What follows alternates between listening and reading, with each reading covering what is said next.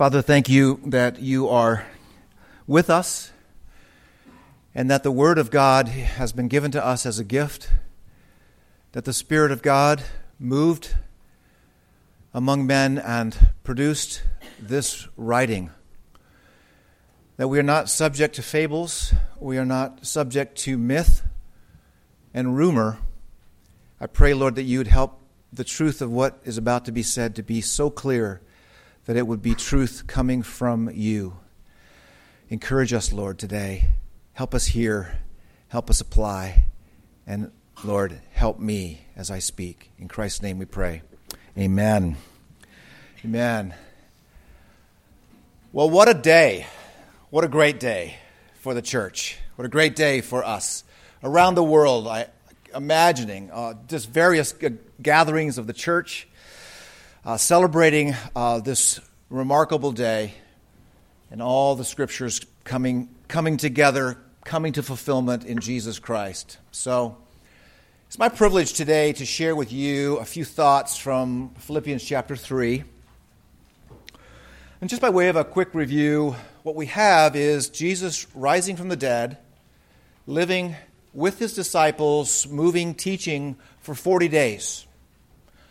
And then we have recorded for us in the history book of the New Testament, the book of Acts, we have Jesus ascending after those 40 days, ascending and becoming enthroned at the right hand of God the Father Almighty. And he begins his reign as king in the ascension. Now today is the resurrection day. Now, the question I have for us is, resurrection, now what? Resurrection, now what? I mean, for us, I think the vast majority of you here are believers in Jesus, and you acknowledge the historical truth that the Bible is saying, that it really did happen.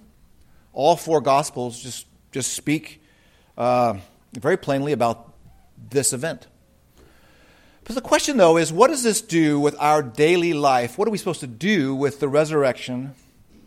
Jesus is king. How does it all fit? How does it all work? So what drives me this morning is really a practical and personal look at some implications for the resurrection. So you'll find that we're not in perhaps like the last chapters of John this morning, or we're not outside the tomb this morning. We are actually many years later, with a look at someone who we are first introduced, and his name is Saul, and he is a man who is profound in his understanding of Jewish law and traditions. He is a man from an area or town called Tarsus, and we're first introduced to him in Acts chapter 7, where one of the followers of Jesus, Stephen, is being martyred, stoned.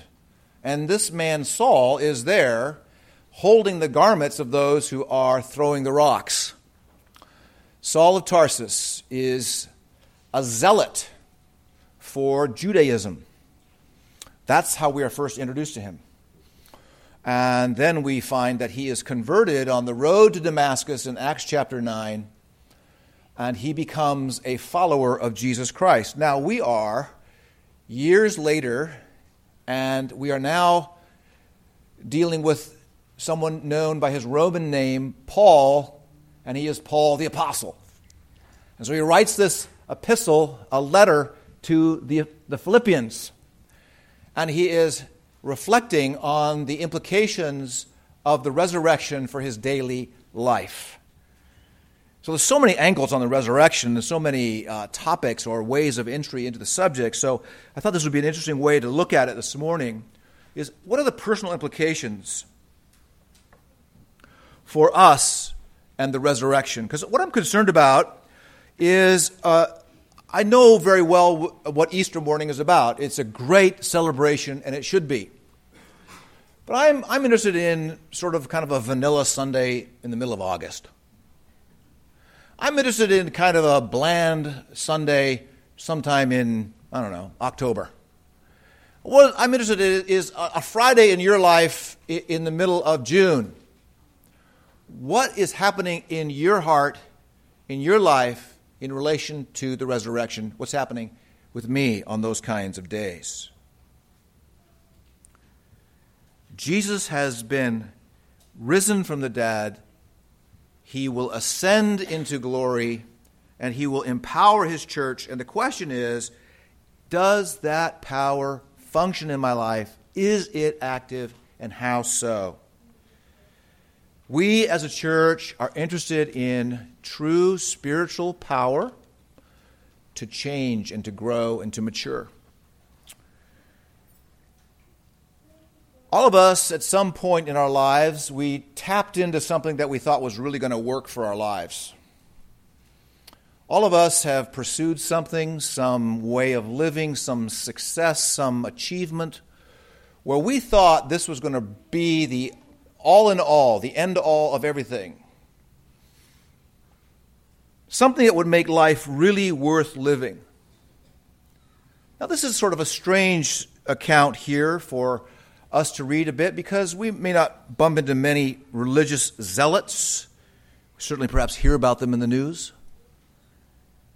But religious zealots, here's one. The Apostle Paul is describing his life, and he's saying that he was putting all kinds of confidence in the flesh. This was his religious upbringing. That was his confidence in the flesh.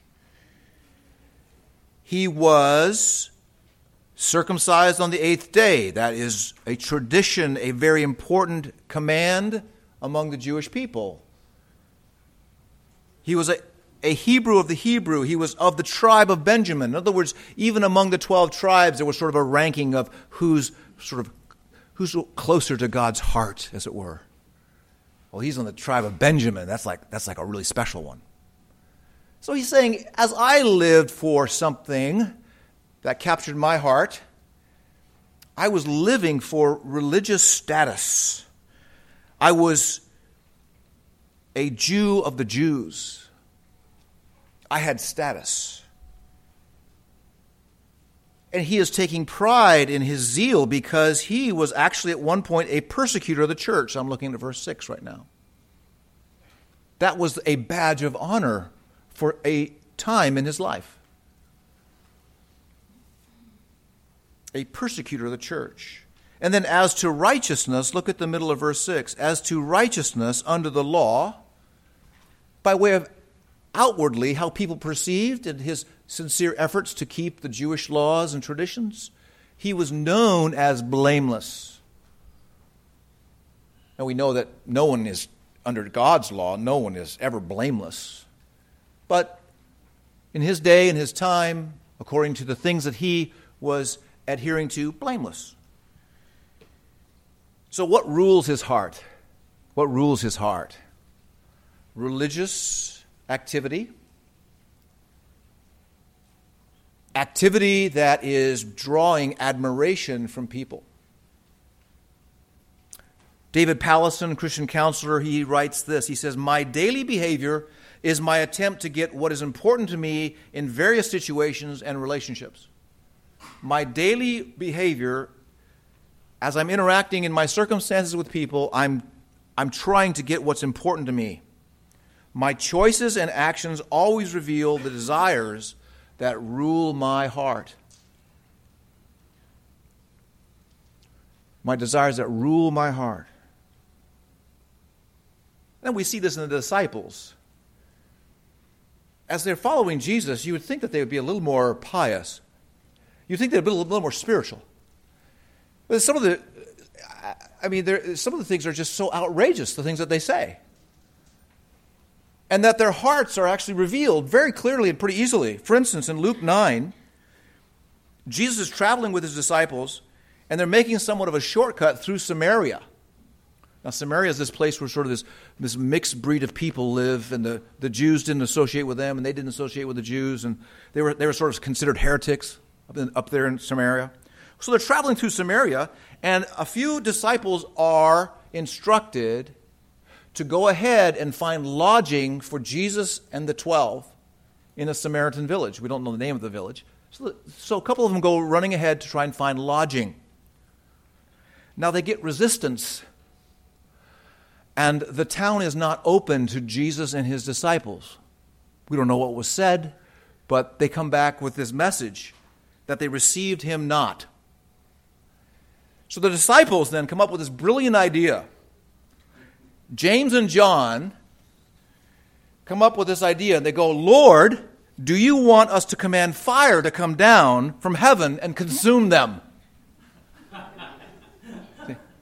This is what it means to follow you, right, Jesus? And we got it right?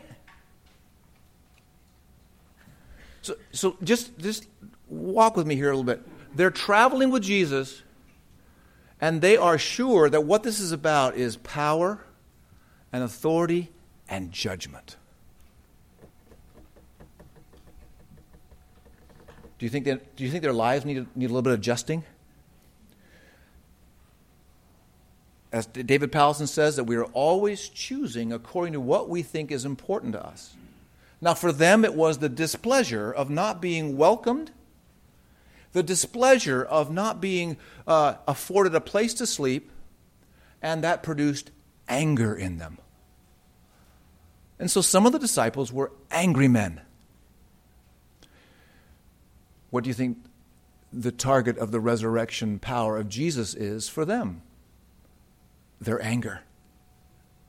They're going to have a lot of attitude adjustment, because they're going to now move out into a world, and most of the experience will be rejection. And it will not go well if they keep praying, for God to judge the people who reject them. So, Jesus rebuked them, and he said to them, you do not know what kind of spirit you are of. Very interesting. He highlights to them that they don't know themselves. You ever been around an angry person? Angry people are pretty confident, aren't they? Why, you can hear it and feel it. In fact, the anger is kind of like a fuel for them. And the more angry they get, the more right they feel. The more blind they are to themselves. So these angry disciples, Jesus points out, you don't know what kind of spirit you are. Now, how does this all connect with resurrection and all this sort of stuff? The first thing that God is going to do when he begins to change us is he begins to open our eyes to our self-deception. Now, we've been looking just for a moment in Philippians 3 to this zealot called Saul of Tarsus. And all of you can figure this out. He's blind to himself. He can't see how wrong he is. The disciples' understanding of themselves was largely hidden to them. Now, if you want practical, daily, beyond Easter, resurrection power, it's going to have something to do with the things that you are blind to in yourself. And I'm just quoting Philippians 3 as a case study. Paul is reflecting on the resurrection power that is now active in him, and he's seeing it delivering him from the foolishness of religious approval. He sees how self-deceived he was.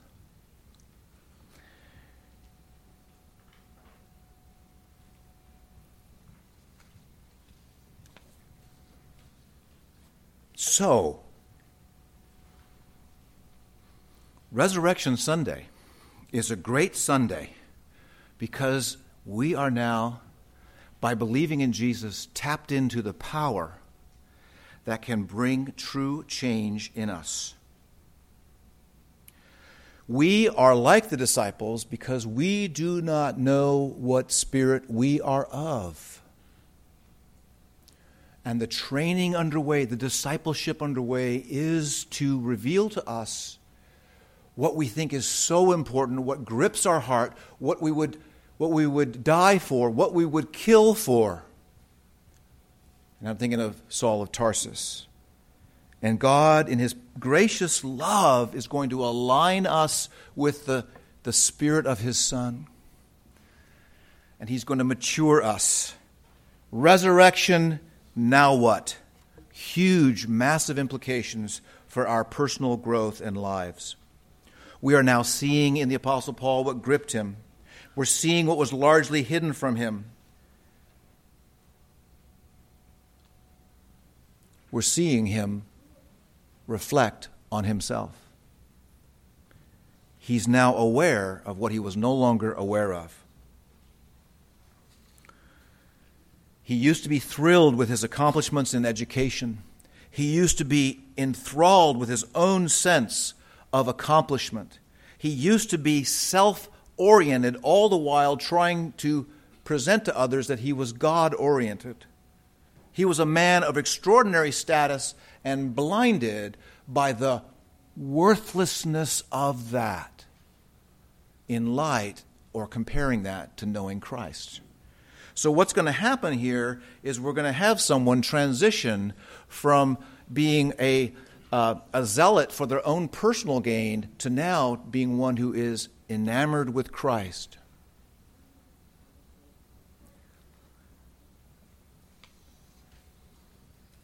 He was not able to see what his activity was like. Now, some of us may have talked to someone on the other side of a night where there was too much alcohol consumed. And the person you may be talking to, or maybe you saw this in a movie, the person's reflecting out loud, I did what? I said what? That can't be. They are now sober enough to look back on their activity the night before and with somewhat of a clear mind, they're able to repudiate it. They're able to say that was bad. No, are you serious? No. They begin to reflect on their behavior that they could not see or comprehend. This is a passage of someone becoming sobered up. Sobered up, seeing what they were committed to, seeing what gripped their heart, and now they're loose and freed in Jesus to leave all this stuff behind. Now, just think about this. Think about being a very accomplished person and thinking nothing of it. Think about having attended the best possible schools, and that's fine. It allowed you to do the work that you do, but in your heart, you don't really think it's all that much. It's not really what makes you, you. Do you see how counterintuitive this is to our culture in our day? Yeah, you do need to get training. Yeah, you do need to get educated. Yeah, you do need, yes, these are all important things. Sort of. These are all important things, but wait a minute, let's compare their importance to the risen Christ and to knowing him. And that's what is going to unfold here in the rest of Philippians. But whatever I had, look at verse 7. But whatever I had, I counted as loss for the sake of Christ. Now he's turning away from all that he had. This is the power of the resurrection. This is the power of knowing Christ, of being connected to him. Whatever I had going for me, you got to be kidding me. And adults here, if you think peer pressure is just a teenage thing, you got to be kidding yourself. We are more influenced by what other people are doing, saying, driving, wearing. For Paul, Saul of Tarsus, it was religious activity.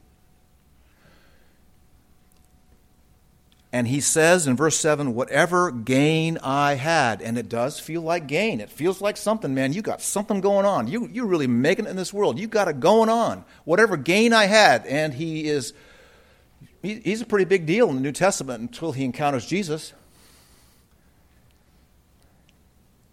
Whatever gain I had, and now here's the mental process going on, I counted as loss for the sake of Christ. Indeed, I count everything as loss because of the surpassing, and here it is, worth of knowing Christ Jesus, my Lord. So here's the heart. The heart is evaluating. The heart of Saul of Tarsus was the worth of being a zealot was everything. Being a zealot was everything, and it worked for a while. You got people's esteem. You walked into a room, and you got their nods, and Saul's here. Whoa! You got their response. And it's like a drug, the approval of people. It's working. It works everywhere you go. It works. It's got power. It's working. Then he gets knocked off a donkey on the road to Damascus. And things change. And now this stuff that he thought was working is so important, all so important, it's the stuff that donkeys leave on trails. And that's what he says. I consider it as dung. That's the word.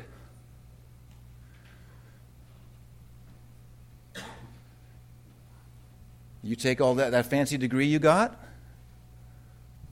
you want to look at it that way?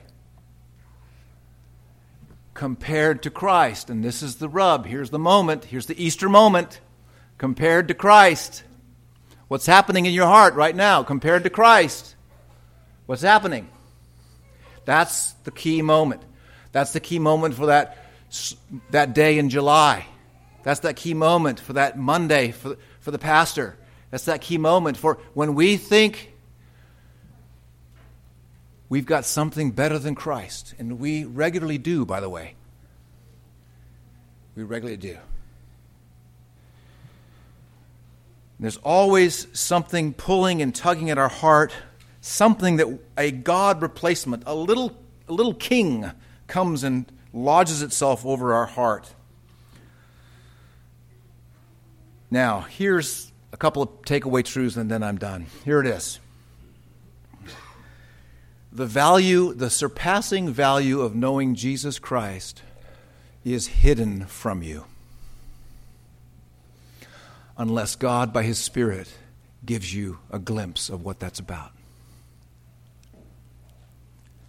You do not, by nature, want to bow down to anyone else than yourself. The surpassing value of Jesus Christ is hidden from us. And it requires God to reveal this to us.